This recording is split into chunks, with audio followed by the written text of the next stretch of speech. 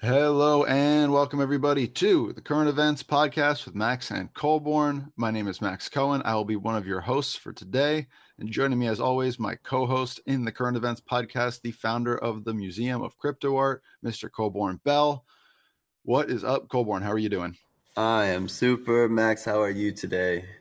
I am great, and I'm even better because I didn't go to Miami Art Basel, so I didn't have to travel. I didn't have to go sit in traffic. I didn't have to be in Florida, so I am just absolutely peachy. Is that the worst punishment of them all? I tweeted this out the other day, and it didn't get nearly as much love as I was hoping or that I would have thought, but the idea of willingly going to Florida and spending like significant time there, I don't understand the thinking. And you've just alienated about half of the NFT user base. That's okay. Maybe I can alienate the other half by the end of this podcast. Yeah, we've never been very good at courting everybody. We have our small group of people who care about what we do and who we haven't yet alienated. But again, keep listening to the podcast, and of course, we will implicate you eventually. You will be alienated. Yeah, you will be alienated. We guarantee it on the Current Events Podcast. If this is your first time listening to what we do here, we are going to talk about, no surprises here, current events. We do not prepare for this podcast very much. I have a couple of topics. Colborn has some topics. We're going to just throw them at each other and kind of get each other's off-the-cuff ideas and thoughts. So Colborn, let's just jump right in. Our first current event of the week is, I think, the most interesting thing to come out of Art Basel, which, of course, is the TezPole. TezPole. The TezPole. Hashtag TezPole, money sign poll. What has basically become the first like widespread crypto art meme that I can remember since Kevin, the Pixelmon zombie. TezPole was the Tezos Foundation's heavily quote unquote exhibition at Art Basel. And for those of you that hadn't seen it, it's basically exactly what it sounds like. It was a poll in what seemed to be a hotel lobby, like a literal like cylinder or a pillar in the center of a room with what seemed to be like 8 to 12 different screens kind of hastily attached to it. And yeah, like wrapped in glorified chicken wire with these tiny little screens attached to it, these dangling wires. Hideous. Yeah, it was not great. And it called to mind the NFT London quote unquote exhibition from a couple years ago, which was like a room with a couple of like wheeled in AV carts that were displaying art on them. And it was really interesting to see the response to this, because when TezPole was first being seen and disseminated through Twitter, it became this like massive joke. And to the point that just 2 hours ago, the Tezos Foundation talked about their Art Basel experience. They were thanking people. They put on quote, seminars, poetry readings, and music with work from 50 plus artists on display. But the third tweet in their thread was an apology for presentation that did not meet our standards. We sincerely apologize for the errors made and frustration caused to exhibitors. We made the producer and co-curator of the event aware that we are extremely disappointed. So anyways, yeah, we can let that sit for a second. But I wanted to talk about TezPole. I really think it's interesting from two perspectives.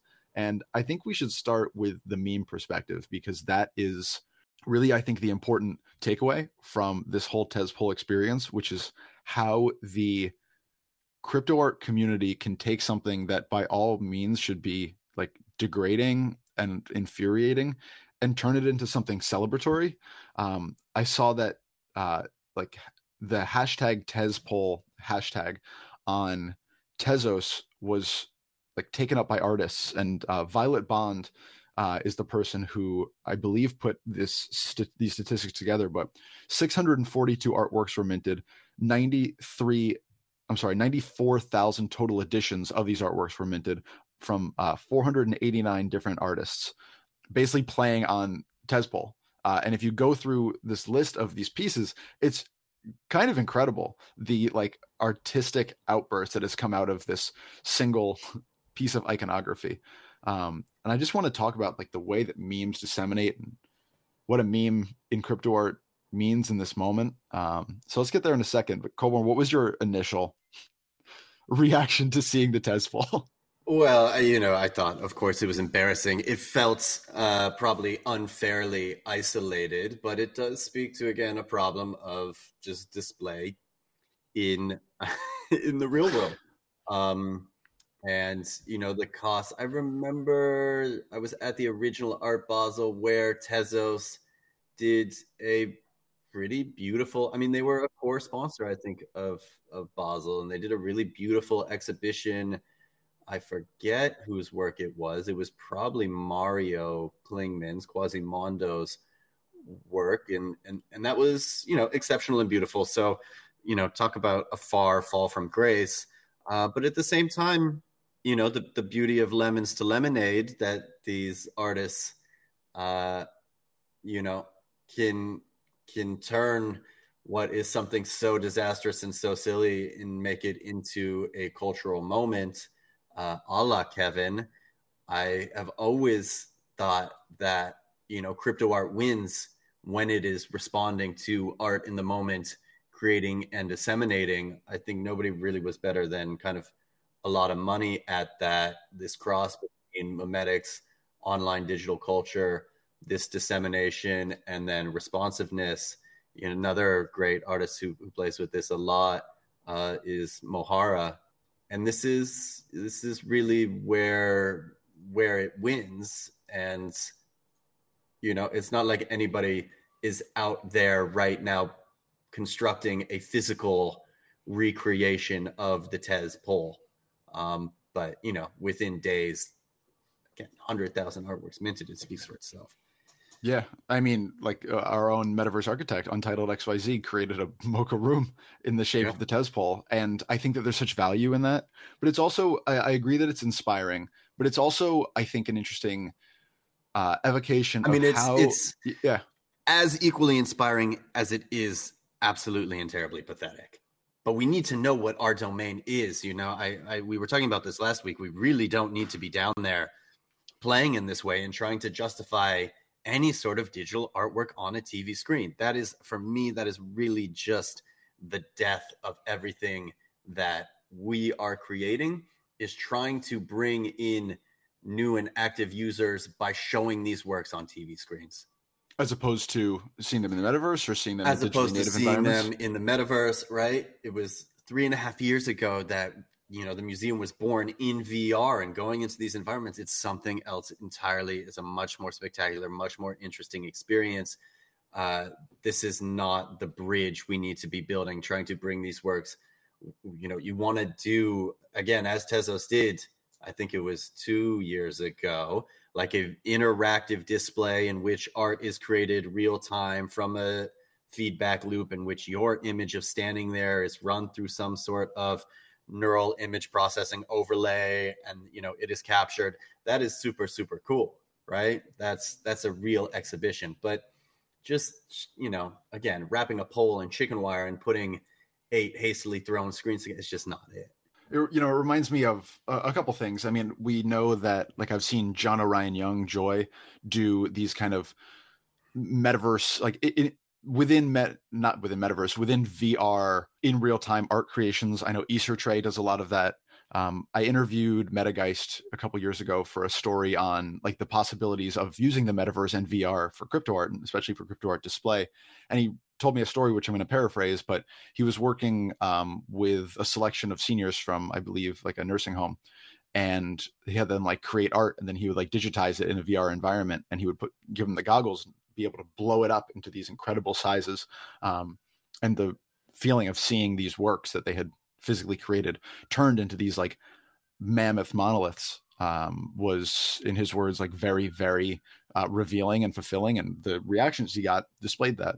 Do you think this is just, I mean, I don't hate, but it's a little frustrating that I keep mentioning him, but like the work that like Rafik Anadol does with displays, right? Which is accessible only to the very, very highest end of individuals who either have the money or sponsorship to be able to afford that. For the other 99.9% of artists, do you think that it's just the nature of trying to port these works onto screens in the real world that it will always be somewhat disappointing. Look, it's just not moving the needle. I get as an artist wanting to show and say it, and it's for sure, it's a marketing thing. Your work is being shown at Art Basel, and that's probably more important than how the work is actually being shown. But to me, it's uninteresting when there is, like the premier art fair with the greatest works from all over the world, and then you run across, an exhibition that is TV screens, and there's glare and the lighting is wrong, and it just, in contrast, looks like crap, and it makes us look amateur, it makes us look unprofessional, whereby there are experiences that can be had with digital art that are truly profound and transformative, that bring people to a place beyond where a physical work could.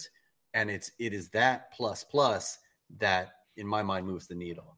But I'm gonna stop you there, because I think that that's a really interesting way to introduce like the mimetic underpinnings of this thing, because it does seem, we've talked a million times about how crypto art is the internet made into an art movement, and seeing these works on their own in an exhibition is one thing, but seeing the outpouring of, like you said, 100,000 editions minted of 600 works thrown all together into these hashtags and just kind of like, I don't know, consuming a Twitter feed, like that itself is exhibitional in its own sense. That is a collective cultural moment that speaks to something more powerful than any individual artist could particularly facilitate. And that is more interesting to me. This new dynamic of coming together and creating all of this cultural content that sits as a legacy for the moment in which it was created. Yeah, but see, this is why I think it's so radical and interesting, is because you have this physical exhibition that obviously did a piss poor job of exhibiting the artists, but because of that, because of its ridiculousness, it was turned into a meme, and because it was turned into a meme, the actual exhibition gets to take place, and that exhibition has no bounds, it has no curators, it's completely decentralized because it's just people minting artwork whenever they want.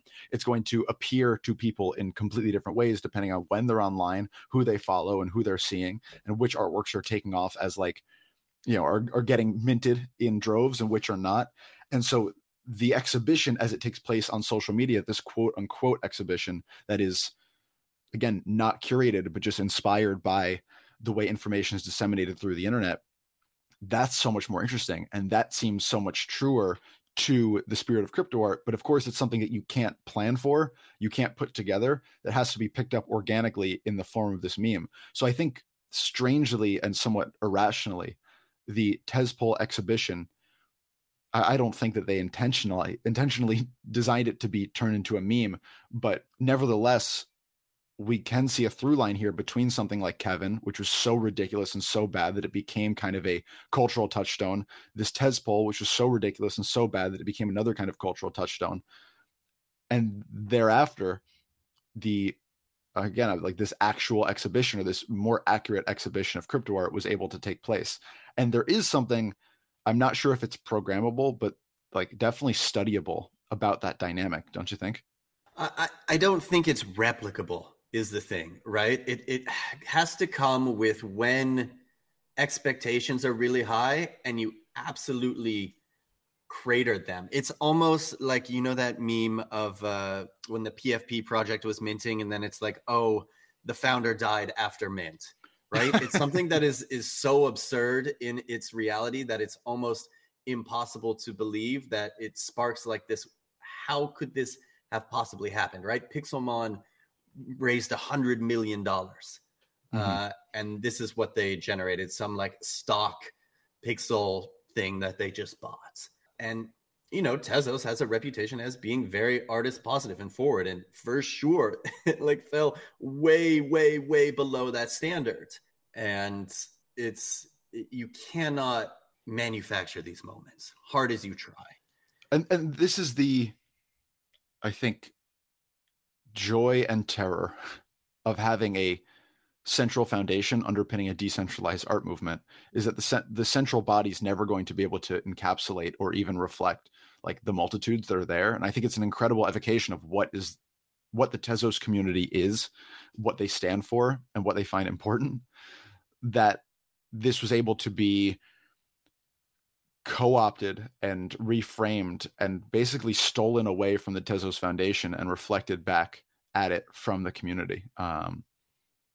As somebody who doesn't really collect on Tezos and doesn't have a ton of experience with the Tezos ecosystem, I feel like I suddenly and all at once get it, like what it's about, why people are so drawn to the Tezos ecosystem, why it has maintained serious cultural relevance despite the obvious infrastructural problems of both the blockchain and whatever the foundation is capable of putting on. And we don't see that a ton on ETH. Maybe that's just because minting costs are so much higher, but there seems to be like such a much more powerful ability to cooperate and react to one another on Tezos than exists elsewhere. That's the strength of community and frictionless interaction, and that is really what it's all about. And I continue to stress that this won't happen on ETH increasingly. It's going to happen in pockets outside of ETH, and that's okay. Maybe fine art continues to find examples of itself on ETH, but it's not for me what is interesting about what we're doing. Yeah, I mean, it's almost impossible, especially as gas fees go up and remain high. The ability of crypto art to reflect the internet sensibilities is not matched in Ethereum. Ethereum is a counterintuitive blockchain, I think, for what crypto art seeks to be, which is reactionary, which is mimetic, which is like super momentary. And this is something we've talked about a lot with the trash artists and the spam artists, but I'm not sure that ethos is even possible on Ethereum anymore, or maybe it never really was, at least since late 2020. Yeah, probably not since then. So I do want to touch on like the other side of this, which is just discussing Tezos as a whole, which is I do think that Tezos artists, while enjoying the decentralization and the rapidity of reactions, there is a call that I see pretty often for Tezos to be taken more seriously and for artists minting on Tezos to be taken more seriously. And I do think that something like the TezPole undermines that, because how can we support Tezos en masse, not you and I, but just like people in general, crypto users in general, when the infrastructure of the blockchain, the foundation at its core, does shit like this? You know what I mean?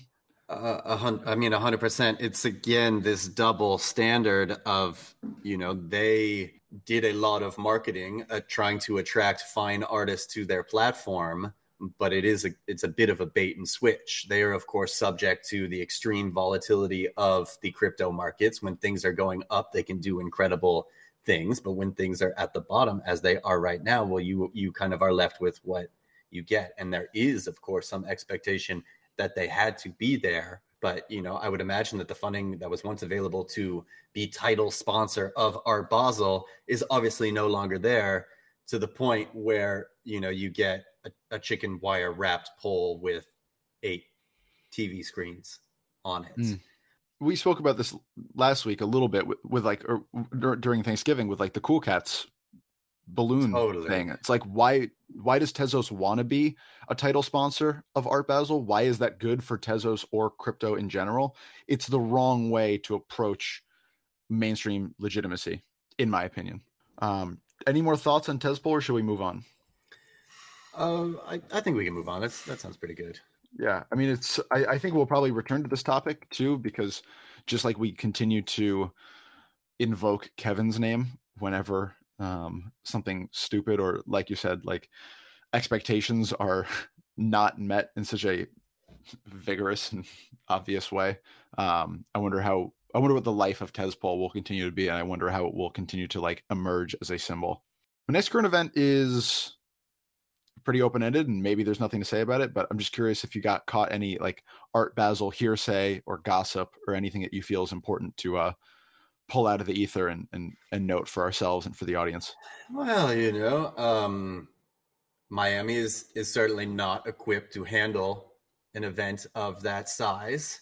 And until you've sat in that traffic and experienced, the existential dread of missing every single one of your scheduled meetings because you thought it would be possible to go 3 miles in under anything but 2 hours, it makes you wonder why. The whole point of this is digital scalable. So I don't know, I'm sure the parties were great and it's always fun to see the same people. But I think Bat Soup Yum said it best in kind of his recap. We shouldn't be focused on bringing over traditional art collectors. We need to be focused on the 20-year-olds. Well, one would think that Miami would be the perfect place to focus on 20-year-olds, but maybe they don't have the I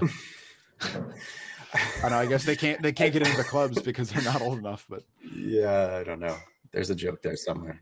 Yeah, there's a joke in here somewhere. Please tweet us out the joke if since we can't get it live and on the air here. Last current event is absolutely frivolous and ridiculous in a completely different direction than TezPole is. Obviously have no idea how legitimate this is because we don't have the data for like wash trading and things, but EtherRock, that 100-piece, whatever you want to call it, project of very clearly, I don't even know what you'd call it. They're just these like rocks. They're just pictures of rocks, but they're not real rocks. They're just like drawings of rocks. Anyways, they had like a moment a couple of years ago as like the emblem of the absolute top of this whole thing. This whole crypto cycle. People were buying these pictures of rocks for like 100 ETH, and we're back to doing it. There have been 250 ETH sales for an EtherRock in the last couple of days, I believe. So I'm curious, in your opinion, what does that mean? What does it say? Does it mean or say anything? Or is it a reflection of maybe just this momentary euphoria that people are feeling that you don't believe back in? On the EtherRock, huh? Back on the EtherRock. I don't know. Is EtherRock a meme as timeless as crypto dick butts, as all of these? I know there are some very important and powerful people in EtherRock. So what is the Come on, give us a name. What is the price of admission to that club? I think probably they're all public. I don't think any of these wallets are, like people are hiding from their EtherRock identities. But, that's cool. Whatever. Legacy assets changing hands. It's good. I just think it's a very interesting paradigm shift that like we're witnessing. And again, I feel like we do like a weekly check. Yeah. Yeah. It's stupid and it's childish. And a lot of this is, and it's irrational and but we're here talking about it. Right. And that's, who wrote like a really beautiful thread was Meltem Demir's on Bitcoin, and everybody assumes that narrative drives price, but in reality, price drives narrative. Interesting. Right? That's what we've seen for so much of this stuff, right? If you do not get momentum in price, then narrative builds around price. It's not the other way. Well, going back to what you said about the way that you can't plan for something like TezPole, if narrative is going to build around price, is that something that can be hacked, or does it have to happen organically in the way? It's something that is constantly hacked, right? Unfortunately, it's how the NFT market was hacked. The NFT market, the art side of it, as I saw in the beginning, was hacked by increasing sales. Yeah, you just pay more until it's willed into existence that somebody is willing to pay this amount. So there must be somebody else out there that's willing to pay this amount. And frankly, the art only needs to trade hands once. So it was not the marketplace operators going around for 3 years saying these things were valuable, right? It wasn't the narrative that was driving the price action of NFTs and fine art. It was the price. And that is maybe that is something new and novel to people, but it is just true in crypto markets. And it's true in this new world that the things that people are willing to pay the most amount of money for are the most valuable things. And do I inherently think that is wrong? Do I inherently think that, we don't want to live in a world where we continue to chop things up into more exclusive, smaller segments? No, I want the things that are the most abundant to be the most valued, right? But it seems that we're going to have to kind of accelerate through there. Well, let me, I find myself increasingly interested in how history will look back on crypto art. I find myself fascinated by it. Do you think that historians of the future studying crypto art will be more interested in the price action of EtherRocks and things of that ilk and assign importance to that? Or will they find more interesting tidbits in something like TezPole, which to me is the complete opposite dynamic. Like these are two ends of the cultural coin. One is narrative inspiring price action, or price action. I don't know how much money was actually exchanged hands in this whole TezPole fiasco, but that is narrative. Narrative arises organically, price and creation follows, as opposed to EtherRocks, where it's price happens and then narrative follows. And you can be pessimistic. Pessimism is fine. I'm just curious. Yeah, I don't. It just depends. Look, again, it only takes one person, right? It only takes one person with more money willing to buy into the bag. So in the case of EtherRocks, there's only 100. And again, I know some of the people that are in EtherRocks. Give us a name. Give us a name. I'm sure it's all public. You can, these are fund managers in New York. These are old time Bitcoin people. They take it as a point of pride that they have this thing and that it's one of the most exclusive clubs and assets out there. It's not really different than like a Nakamoto card or one of the rare lost Robbies. All of these things are kind of markers of prestige and power in the way that art is a social signifier. And, crypto, known for its absurdity, right? What is more absurd than an EtherRock? It's so interesting to see like what that kind of like prestige and social signaling looks like on the like financial top end of crypto, which is like purchasing these EtherRocks for 150 ETH and getting into these like old world clubs, versus a TezPole, which is the same exact thing, but on the decentralized end for the masses, I suppose, where it's social signaling and participation in the club, but it's not gated in any way. It's like meant to be spread. It desires to be spread as much as possible. There is no exclusivity. Choose your fighter, man. Who are you? What do you represent? Who are you? And you can't be both. I don't think you can really be both, but both work in concert. Yeah, they have to, right? It's like it's the two sides of the coin. There has to be one for the other to exist. It's just that. It's just that. Any current events that I didn't get to that you want to mention today, Colborn? Or should we get out of here? Oh, that was a quick episode. Yeah, quick episode. We're trying to keep these to a tight 30. We've gone long the last couple of episodes, but I want to do it like Coinbase bites, right? Where they're like, is that Coinbase? I don't know. Someone does bites where they're like, yeah, they just throw information at you in like 15, 20 minutes. What about, I don't know if you know anything about this, but Decrypt and RugRadio merger? I do not know anything about it. I'm willfully ignorant of all things RugRadio, but please tell me more. I have no idea other than Decrypt Media, which I think is whatever, no opinion there. And RugRadio, also no opinion there, have decided to merge. And create a monolith.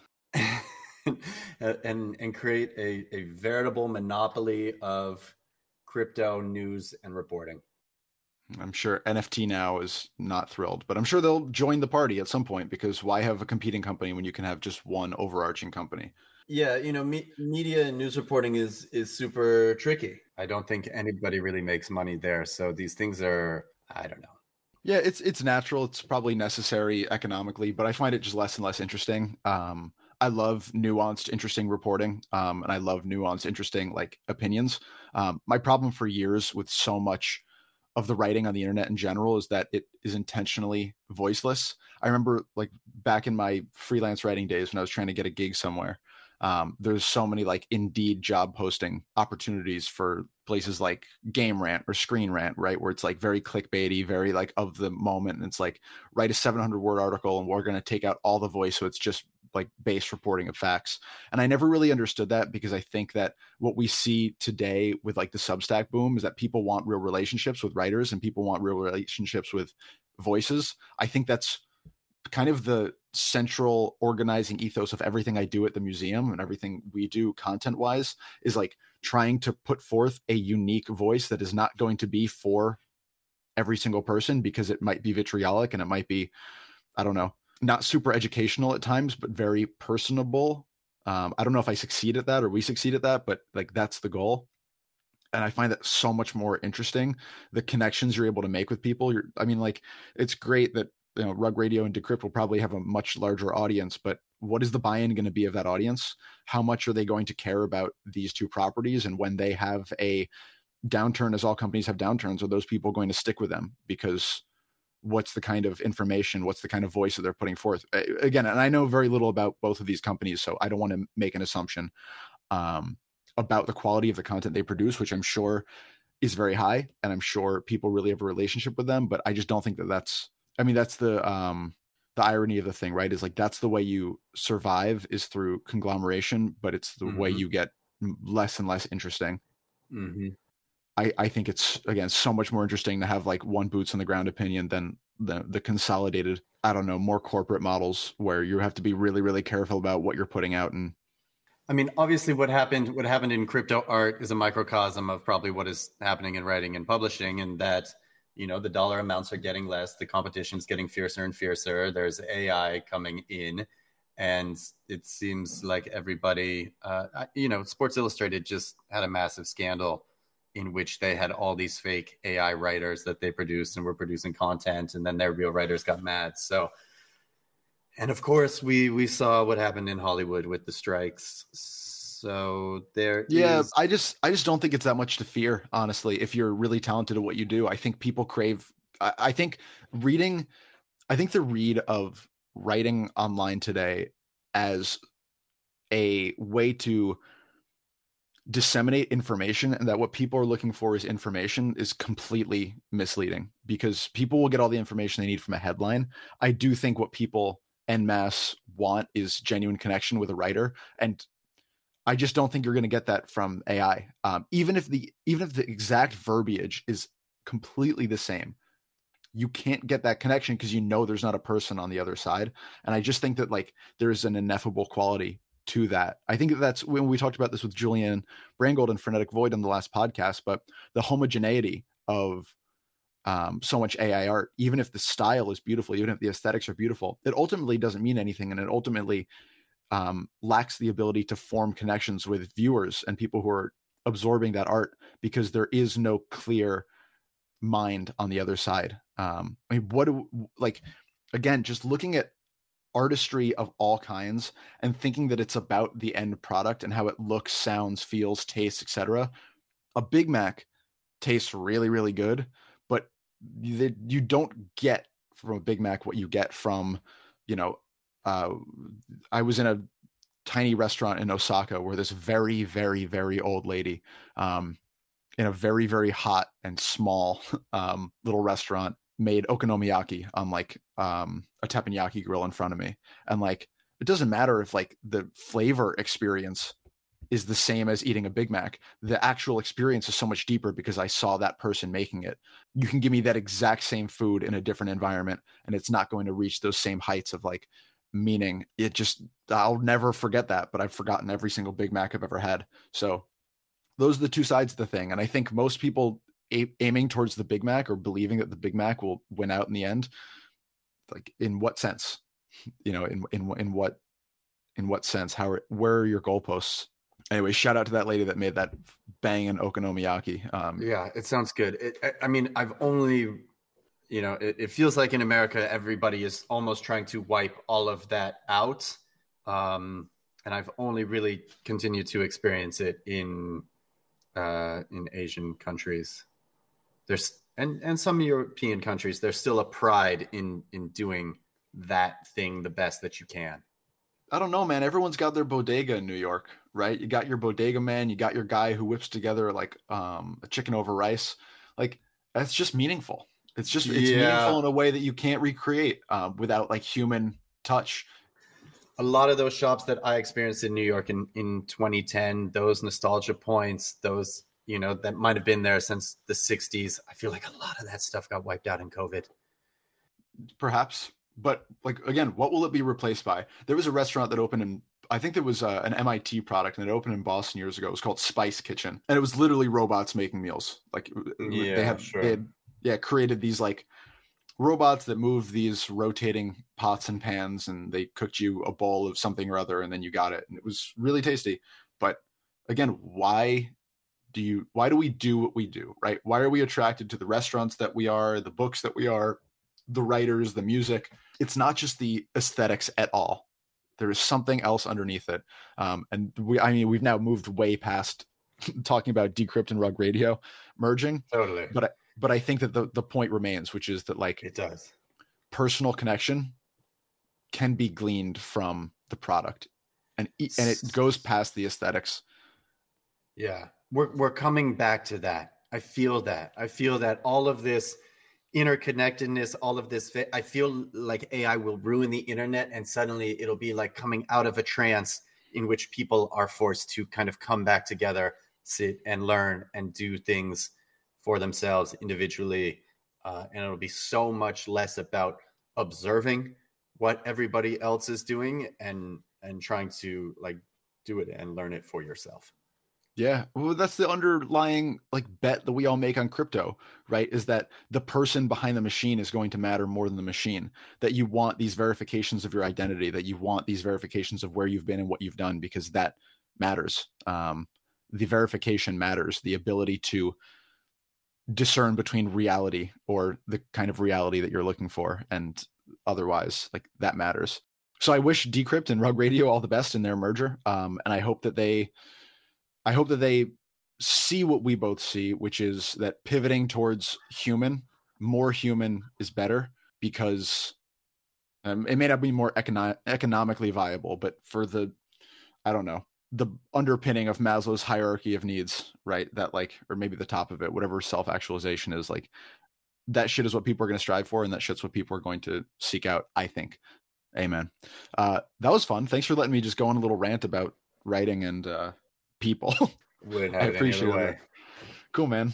This is fun. I enjoyed this podcast, and I hope you did too. And I hope everyone listening did as well. If you did enjoy this podcast, we humbly request that you give us a like, 5-star review, a rating, a subscribe, a follow. There's usually a little button on whatever podcast platform you are listening to this on. Just click that button if it sounds like it will help us. Please also give us a follow on Substack, where we have a lot of very human writing. That's Museum of Crypto at Substack. I'm sorry, museumofcrypto.substack.com. You can also collect this podcast and all of our other podcasts on Zora.co by searching the Mocha Live collection. Colborn, any last things you want to say to our lovely audience before we... No last things. Left it all on the table. Well, thank you very much for being here, Colborn. Thank you as always, and we will be back real soon with another episode of Current Events with Max and Colborn. Take care, everyone. See ya.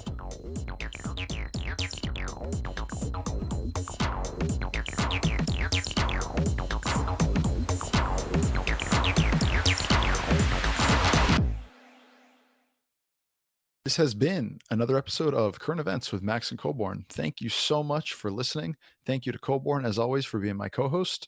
Our intro music was composed by Julian Brangold, so a big thank you to him. And once again, thank you to all of you for being with us. We'll be back soon with another episode of Current Events. So long.